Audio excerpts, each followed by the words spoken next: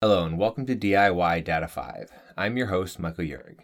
Today is January 6th, 2021, and this is episode 15, DIYing Holiday Parties, and Helping Our Kids to Argue Part 3, Thin Ice.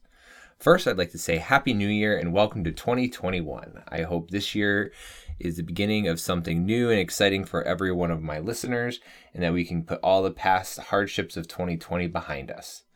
In today's episode, I'm going to be talking about the DIY party and all the things that go into it and the different kind of parties that we should be thinking about when it comes to this. And then I'd like to get deep on the dad side of this with part 3 of my series of how to help our kids be better at arguing. So let's get to it. On the DIY side of this podcast, we're going to do Party Planning 101. So at this time, we're at the beginning of a new year. So many people all around the world have just finished decorating and cooking or attending many parties, and I bet some are wondering if they would have been better off if they had their holiday party catered. Either way, I want to say, don't let this time of year go by without taking the time to understand that even these decisions should be given serious thought because they can literally make or break your ability to enjoy yourself. Don't have a party and think I should have catered it or I would have been better off had I done it myself. And just realize that a party is a party and you should have fun regardless. Yes, something might have gone wrong either way, whether you catered it or not, or you party planned it yourself or not. But you have to realize that either way you should try and make the best of the situation. You know, family could have messed it up. The venue could have messed it up. You could have messed it up. It does not matter. So when I'm going through all of this, this is just a way to help people kind of look at different parties and what they are and whether or not you should or should not cater it yourself, or you should or should not plan it yourself, and maybe some of the things you just want to think of the next time you go into a different kind of party and when you are DIYing it yourself. Because like I said, we choose to DIY things all the time and parties are no different. So here are some of the areas we in the DDO5 area household think of when we are going to be hosting a party. And there are different kinds of party, and that's some of the things that I want to talk about first. There are many different types of parties, so I'm going to talk about the types of parties first. So, number 1, special category is birthdays. So when you're thinking of birthdays, you have to kind of think of them separately from all the other kinds of parties. First of all, these are usually individually hosted. So when I talk about hosted, it's usually one person or one family that is the primary host. So that means, you know, a mom or dad will be hosting it for their kid, or a kid will be hosting it for a parent. So usually it's one person or a set of parents, or a child, maybe a group of children hosting it for a specific individual. You usually won't have a neighborhood block or a group of employees or some large group hosting a birthday party for an individual. Yes, it might be a group of children for their parent, but it's usually still an individual that's coordinating it all, because most older people generally don't celebrate birthdays unless it's a lot of the older community on, specific higher ones. But usually it's a individual that's hosting or coordinating a birthday. So that's what I mean by usually it's individually hosted. So it's at one location, one person is kind of coordinating it all. So that's one specific thing about birthdays. Can vary greatly year to year or seasonally. So when it comes to the party itself, it's going to vary greatly on how the birthday is held. So as we get older as children, our birthday parties change. Your first birthday party is very different than your second, third, fourth, fifth, 10th, 15th, 16th. And when you get older, you might not celebrate birthday parties for a very long time. Then you start hitting bigger numbers, and then you start maybe celebrating them every 10 years or 20 years, and you might just stop celebrating them altogether. Also, depending on what time of the year your birthday is, will depend on how you celebrate it as well. Or where in the world you live will depend on how you celebrate birthdays. So again, birthdays are very specific on many different factors as well on how they're celebrated.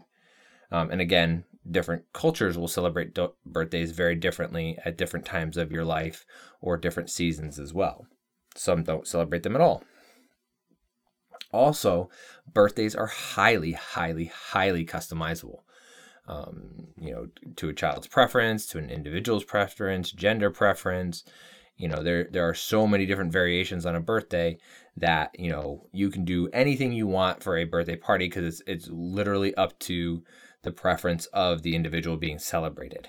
So birthdays are a very unique type of party when it comes to party planning. So that is one type of party you want to consider. There are many traditions behind birthdays, and cultures make that very important.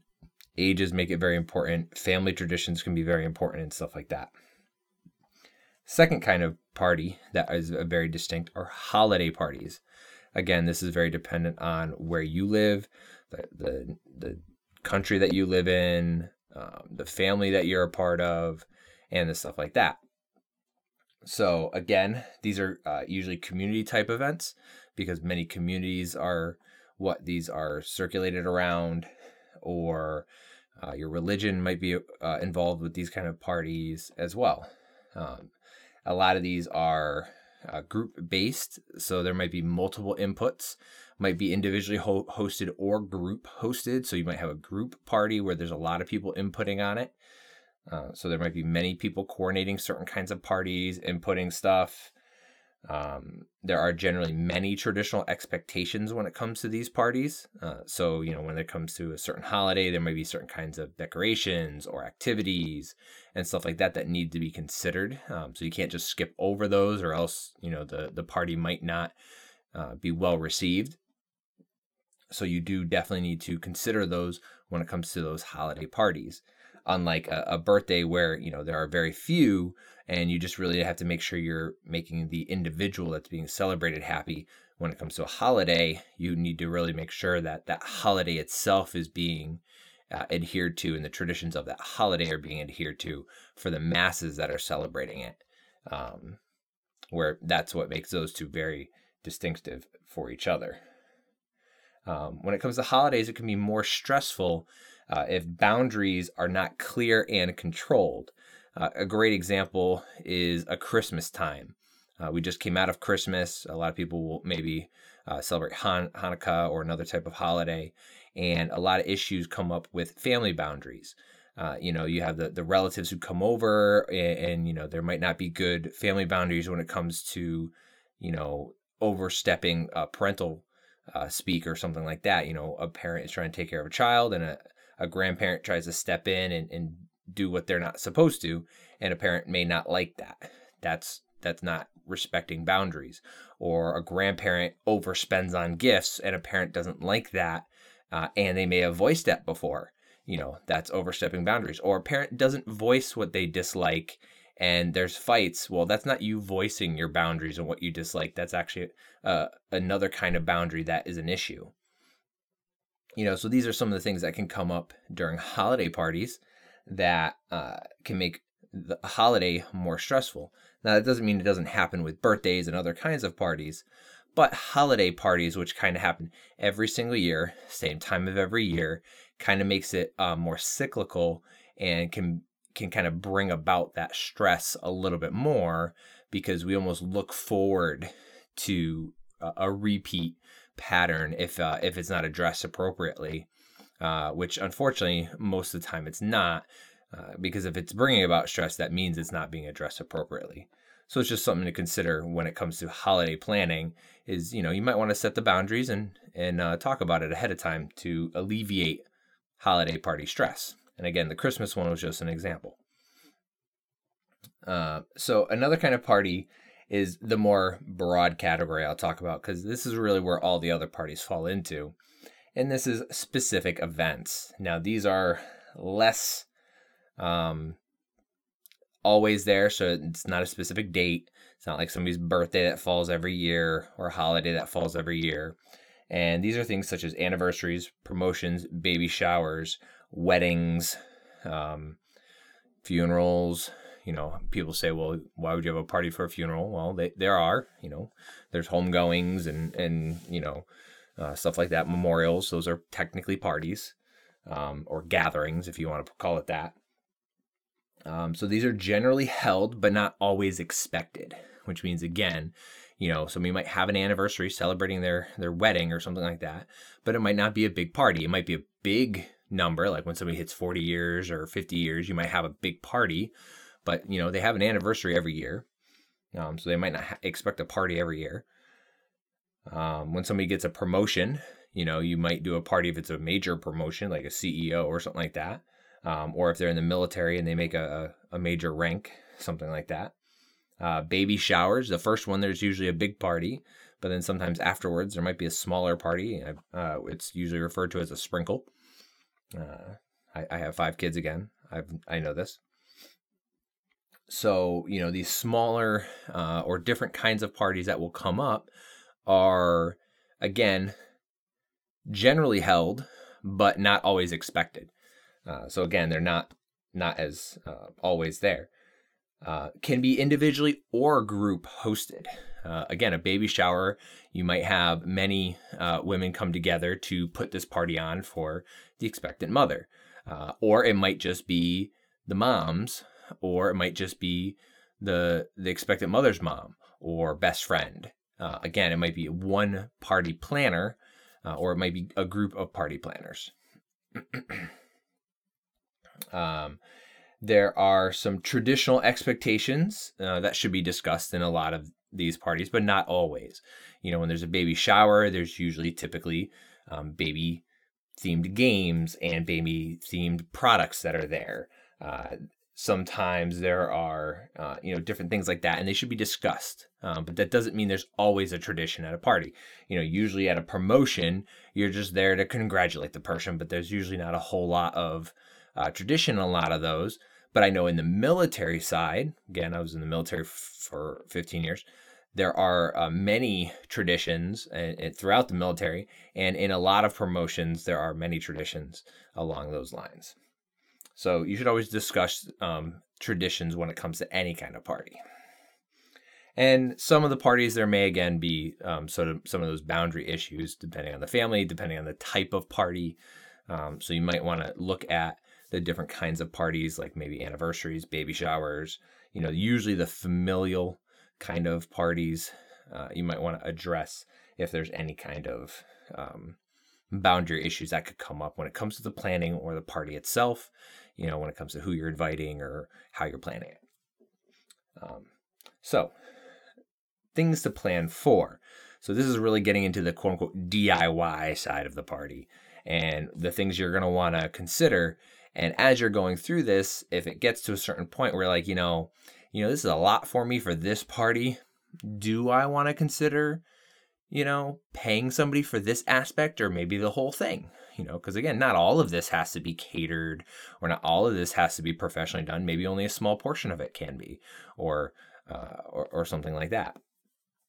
So first thing, invitations. Because, to have somebody at your party, you kind of have to invite them, right? That's kind of a big chunk of it. So a couple of things to think about when it comes to invitations. Who are you inviting? So the amount of people. So you got to make a list and figure out how many people. The complexity of the invitation, how are you going to invite them? Are you going to digitally do it, over the internet, send out a paper invite? Depending again on the type of party will depend on what kind of invite you send. Usually a wedding, there's generally a paper type of invite, but this day and age, we're getting more digital. It may be considered more acceptable depending on what you're doing. The cost of the invite, how much money are you going to put into it? If you're on a very low budget and it's not a big problem, going digital is not an issue. If you're trying to do a really big shindig and it's going to be super fancy and you have the money for it, go ahead and put money into the invite. Also, how much time do you have, or how much time do you want to give people to respond? If you're throwing the party in 2 weeks, you're probably not going to be able to send out a paper invite that's really fancy. You might have to just send, a quick text out to people versus, paper or even an email invite versus something more responsive. Because let's be honest, not a lot of people check their emails every day. Number 2, food. Will there be food? how quick of a party is this going to be? Is it just a drive-by celebration like we have had so many times in COVID nowadays? I mean, that's technically a party right now, is just having people decorate their car. Is there going to be food or not? How many people are you going to have? Are you going to be supplying all the food? What kind of food? Are you going to ask people to bring food? Are you going to cater the food? Do you have to worry about, food allergens? Is it going to be snack food only, full meal, hot dogs, hamburgers? Just some of the things to consider. Are you going to ask people to bring food? Not sure if I mentioned that. Just one of the things that you want to consider. Are you going to have them come for lunch? Is it dinner? Is it a cake type of party? Ice cream? Are you going to buy popsicles? Just some ideas to throw out. Sometimes you can have it catered where you just bring in a bunch of trays of pre-made cooked stuff. That's one of my favorite ideas. 3, entertainment. What are you going to do? Are you going to have some games, some music? Are you going to self-DJ? Are you going to hire a DJ? Are you going to hire some entertainment? People do magicians, clowns, get a bounce house. Are you going to have this at an event place like a trampoline park or something like that? That's quote unquote hired entertainment. And then sometimes there they'll also have food, or you go to a roller skating rink and stuff like that. You can kind of do one of those partial things where, you can have X amount of people. That's hired entertainment with it kind of built in. You go there, do part of it, and then go back to your house or something like that. Childcare is number 4. Are kids even allowed at this party? Depending on the type of party that it is. If they are, is this a kid-oriented party where it's quote unquote, pretty much childcare is what it is? The parents have to stick around, or you're going to make sure the kids are taken care of if it's a kid's party.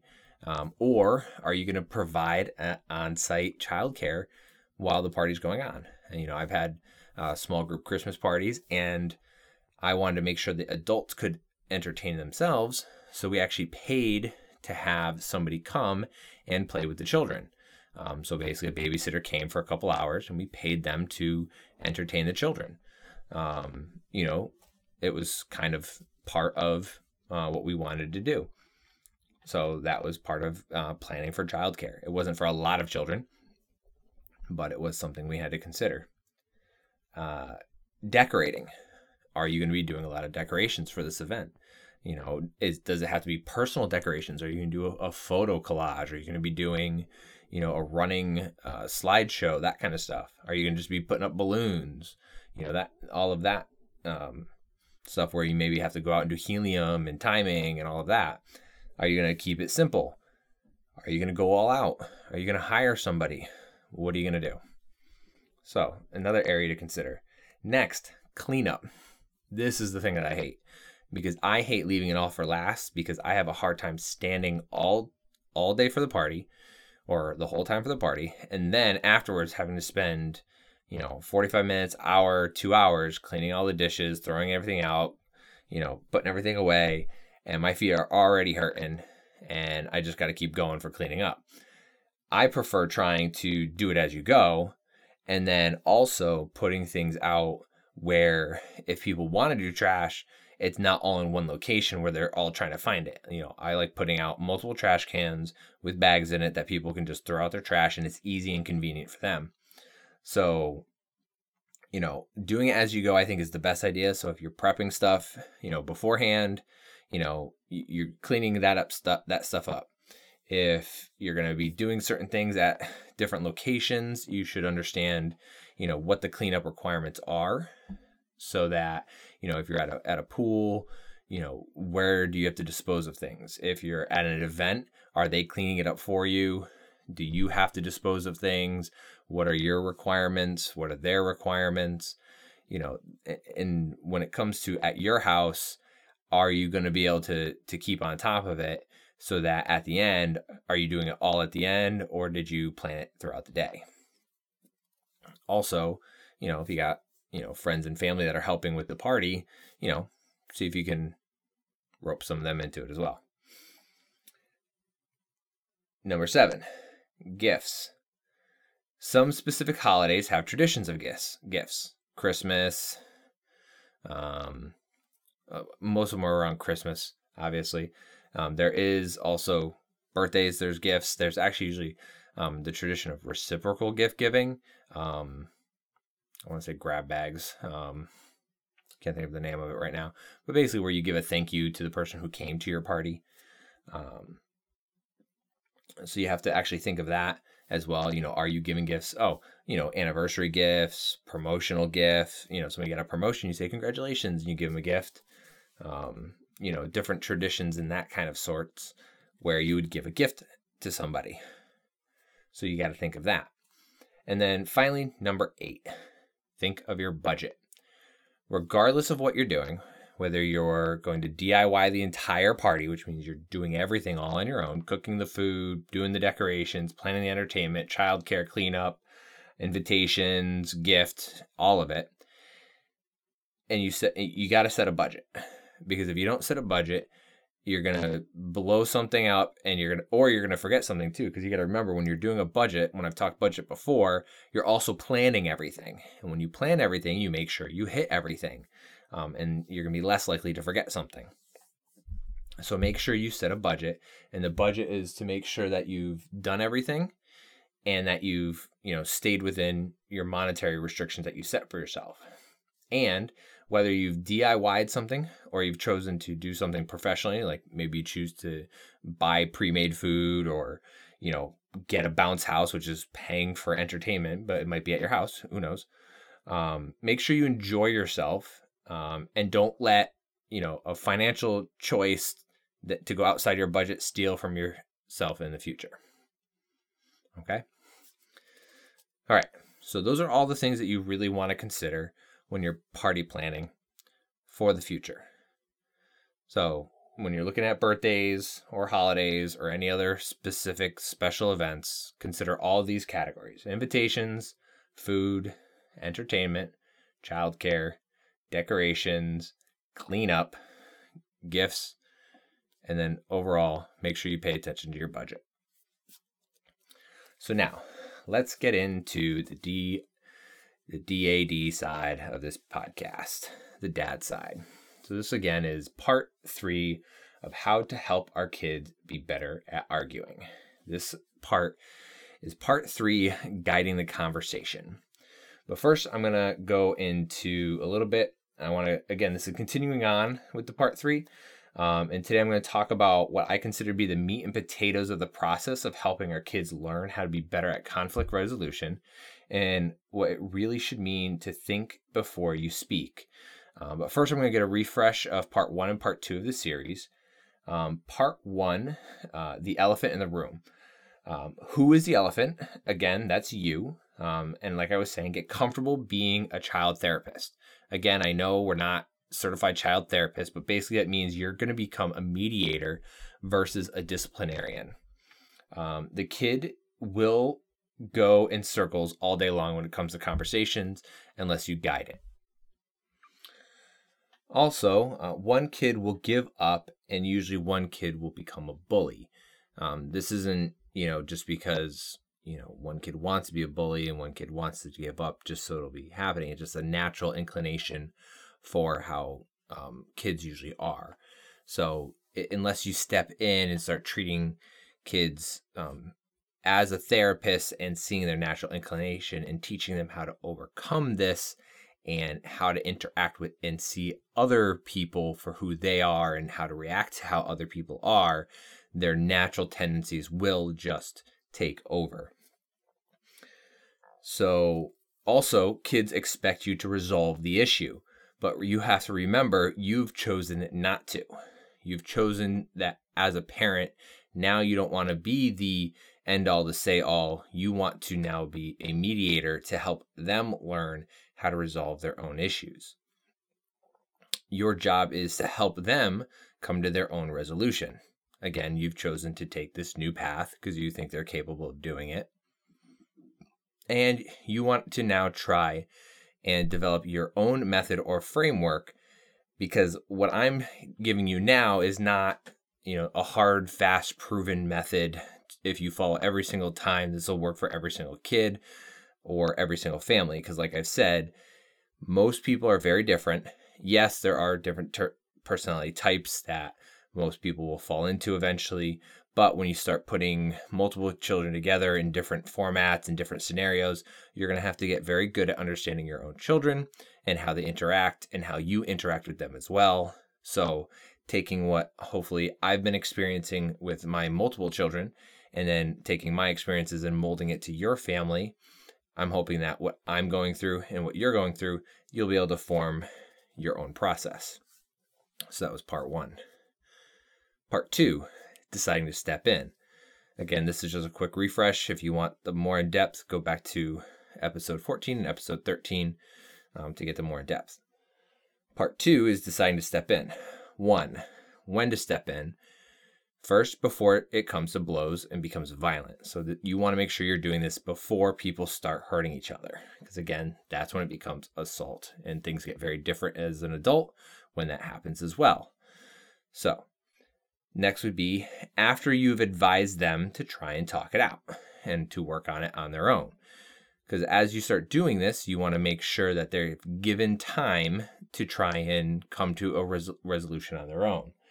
You've been doing this, you've been working on it with them. You want to make sure you've given them some time to try and work it out on their own. So you don't want to just jump in and start mediation sessions.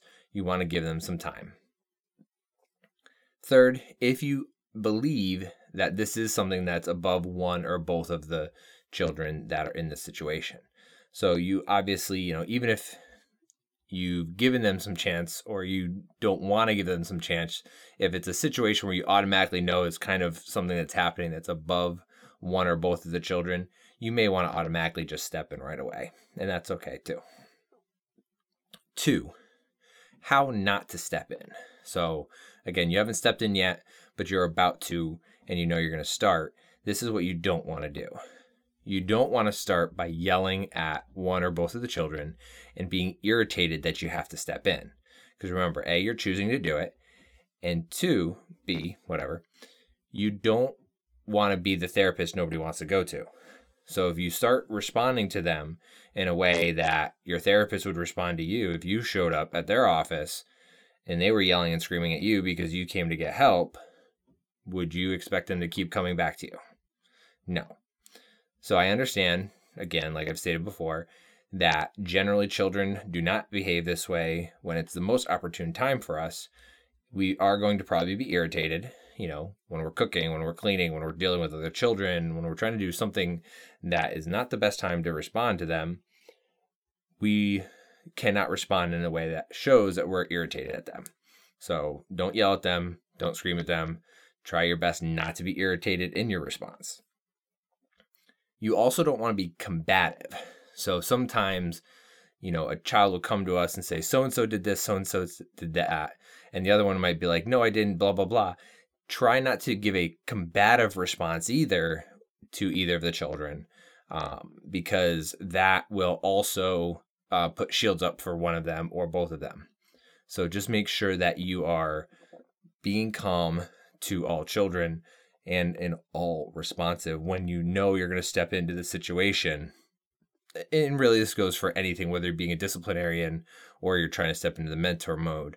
But when you're trying to be into the mentor mode, it's even more important because you're trying to get them to be responsive to you when you're going to be stepping into the next portion of this.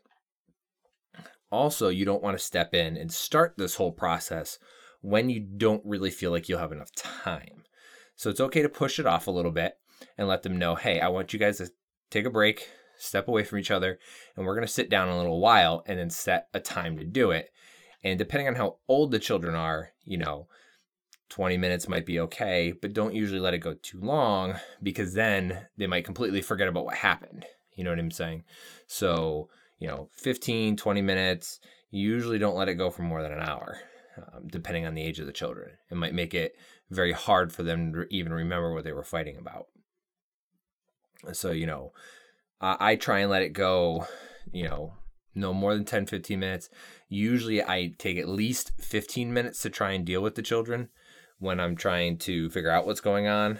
But usually 5 to 10 minutes is not enough time to deal with a situation.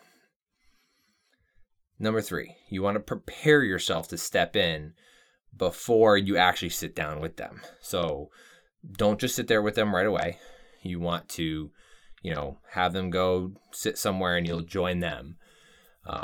Or if they're still quote unquote dealing with it, like you tell them to go deal with it, but you're going to step in, take that time to prepare as well.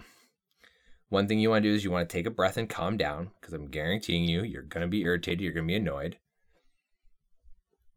You're going to want to try, if they're still arguing, listen in for a few minutes, and if possible, without letting them know you're there.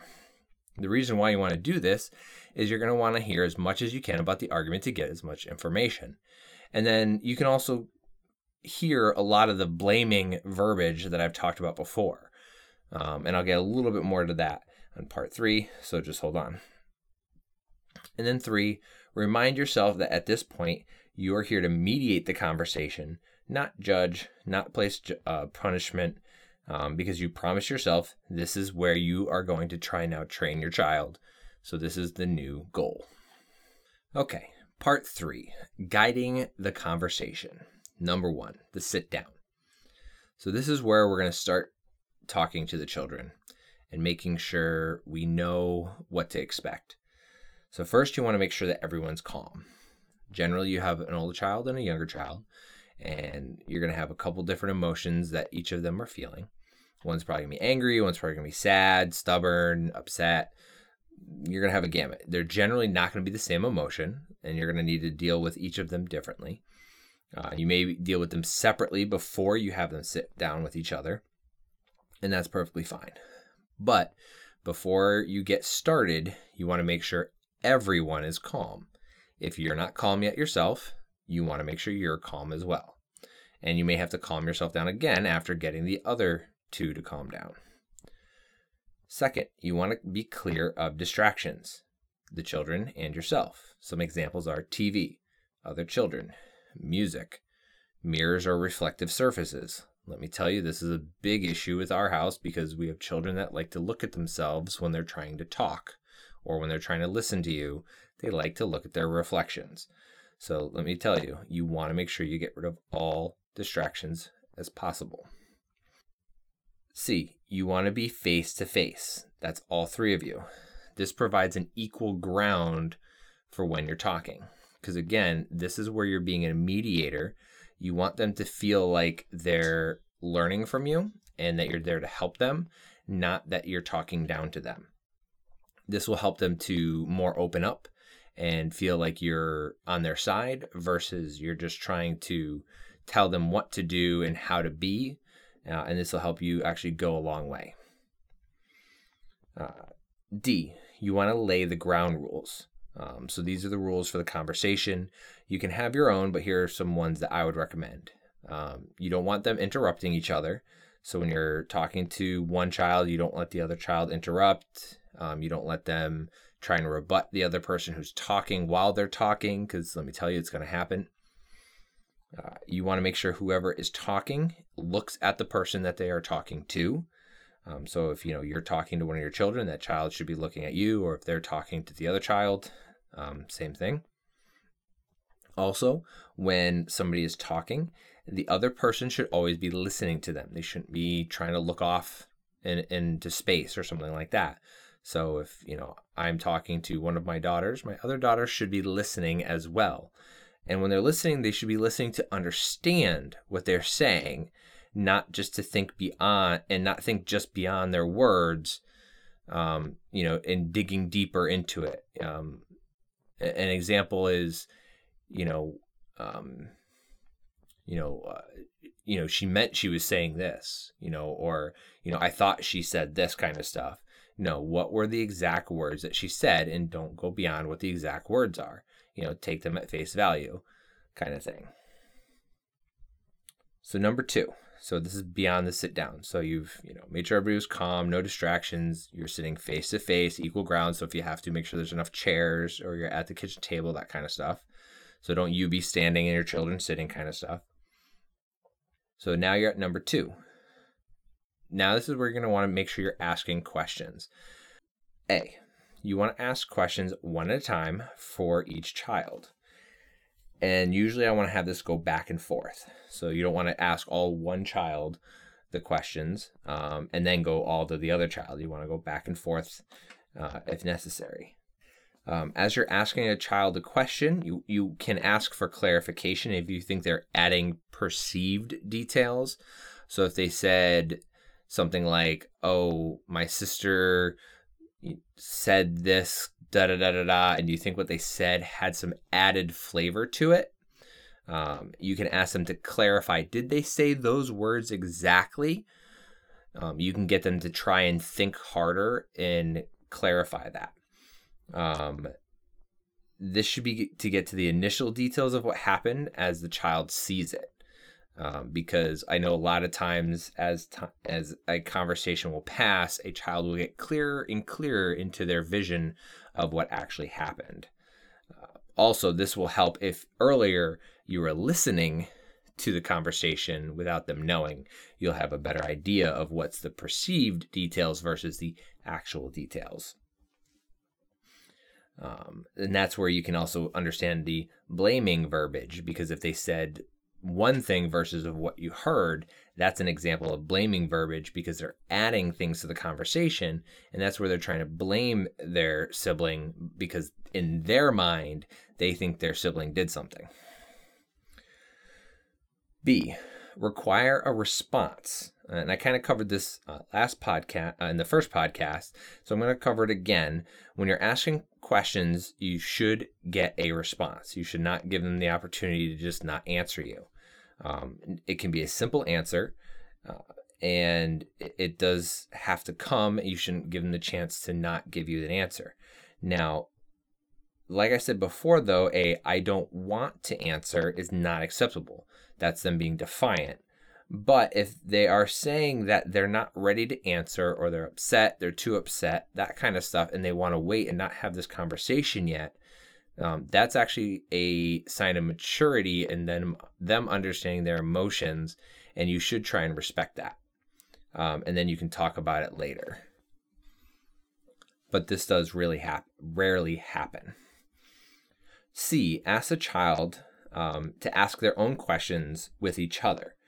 This will help you see what they're asking the child is feeling about the situation. So as they're asking the questions, you want to analyze the question itself, because that will help you understand their feelings, but that will also get them to interact with the other child and help the children themselves be a little bit more calm when they're talking to each other, and it'll force the opposite child to be more calm in their response too, because they know that their parent is there, and it'll actually kind of force a little bit more of a calm demeanor in their response. So they'll understand that mom or dad is here. They'll understand that I actually have to be a little bit more calm in my response, so I'll have to stop and think before I give an answer. I can't just throw out the same answers that I've been doing because that's why I'm here right now. So this will give you a little bit more feeling of what's going on. And this will also help them, again, develop that habit of going back and forth, asking questions, giving answers, the thing that we are trying to help them develop to begin with, and help them to do this question and answer thing in a calm manner. 3, guide the conversation away from blaming verbiage. So again, I brought this up a few times because this is the thing that actually is what causes the most issues in arguments. Blaming verbiage. You did this, you hurt me, I didn't mean to, all that kind of stuff. So the biggest thing that I see in the conversations that happen between my girls is blaming verbiage and the mindset of ill intent. So my kids will, have a fight or something will happen, and one girl will think this and the other girl will say that, and there's blaming verbiage and the thought of ill intent. So let me just kind of get into these things, and then I'll give you a story of what happened to kind of give the big overall example. So A of a blaming verbiage concept is she pushed me to get her book. Okay, so the blaming verbiage is she pushed me. Okay, that's the blaming verbiage. She pushed me, and because she wanted to get her book. When really what happened was the child tried to squeeze by and bumped into the other child and she just didn't say sorry. Okay? It's not that the child intentionally pushed the other child because she wanted to. She bumped him and didn't apologize for it. And the other child assumed that the first child was ill intent. Another example was he threw his toy at me. Okay? So he threw his toy at me. Okay? Really, what happened was the kid was swinging the toy around and lost his grip, and it hit the other child. Again, no intentional ill intent. And the kid just lost his grip of his toy and it hit the other kid, and the kid just assumed it was on purpose. Again, he threw his toy at me like it was on purpose. Okay, again, it's blaming verbiage. It was on purpose. So here's a complex story of what happened between my oldest and my second oldest child, and it just happened to involve my third child. So my oldest child was doing something, and earlier went to play with my second and third child. And at the time, they asked her if she wanted to play with them. And she said, no, I was going to go do my own thing. So she went off, oldest child went off, was doing her own thing. And the second and third child were playing on their own, no problems. Later on, the second and third child were then playing in the same room as the oldest child, and they were playing toys, and the oldest child decided, you know what, I want to play with them, but I don't think they're going to let me play with them anymore. Now, when the second and third child decided to go play in the same room as the oldest child, they figured she didn't want to play with them because earlier she said, no, I don't want to play, because she wanted to do something else. And so they didn't bother to ask her if she wanted to play with them when they went to play in the same room. So the oldest child, instead of asking to play with them, she decided she wanted to ask the youngest child to play with her, who is, mind you, playing with the second oldest child, and basically take her playmate away, which did not make our second oldest child very happy because, she just took her playmate away. And my oldest child knew this was going to happen. And she felt hurt that the reason why she did this was because she felt hurt. She felt hurt that she didn't get asked to play with the older or the younger two when they came into the room. So when this happened, the second child, tried to talk to our oldest child and, ask her, why did she do that? Why did she try? I was playing with her. Why did you take her away when I was playing with her? And so the very short argument that kind of happened between them, and because my oldest didn't want to talk to her about it, so my second oldest came down to talk to me about it. And I knew kind of what happened right away. And this was that conversation where I knew it was going to be above the capability of my second oldest to really have this conversation with my oldest. So this is not the one where I'm going to have them try and figure it out. So I stepped in. I said, you know what? I need you to calm down. We're going to sit down and we're going to have this conversation. But first, I had her go sit down in another room, and I called down my oldest child and I talked to her. And I said, hey, what happened? Tell me what was going on. And I got all the details coming forward from the earlier attempts to play where she said, I was just going to play on my own, to coming in, how she felt about what happened and what she did afterwards. And I explained to her that what she did was wrong. I understand how she felt, but it was still wrong. That she took her sister's playmate away when she could have just asked to play with them, kind of thing. So long story short was, there's a lot of things that happened. There were some assumptions made that made some people feel bad, but then the person who felt bad made a bad decision, which made other people feel bad. And these are really things that a lot of adults go through. And I try to explain this to my children, and I talk to them about a lot of the mistakes that they made, and the end result that they learned, and they came to this conclusion on their own, which was good, was the solution to keep it from happening again was just ask questions. if you want to know an answer or if you want to find something out, ask a question. If you want to know if somebody wants to play with you or if you can play with somebody, instead of worrying about if they're going to or not, is just ask the question, and that'll keep it from hurting later on or worrying about if you're going to hurt somebody. Just ask the question. So, working with my children has been a great gift, and trying to teach them has been a great gift. But I think one of the things I forget is that I'm learning a lot from them as well. So I hope this encourages you to realize that as we're going through this, it's also reinforcement to us that we can learn the same things that we're trying to teach our children, because it's a reinforcement of the way we should also be behaving with each other. And I hope that, we're, like I've always said, an example for our children to follow. And when it comes to guiding our kids through these kinds of conversations, I hope you can take a lot of this. There is going to be a small part 4 where I'm going to, again, give a quick run through of parts 1 through 3. But there will be a part 4, and that's the follow-up, part 4. And I hope you enjoyed today's podcast. If you enjoyed today's episode, please subscribe and share. You can find me on Facebook, Instagram, Twitter, and email. And you can also search for DIY Data 5. Again, Happy New Year, and I'll see you in 2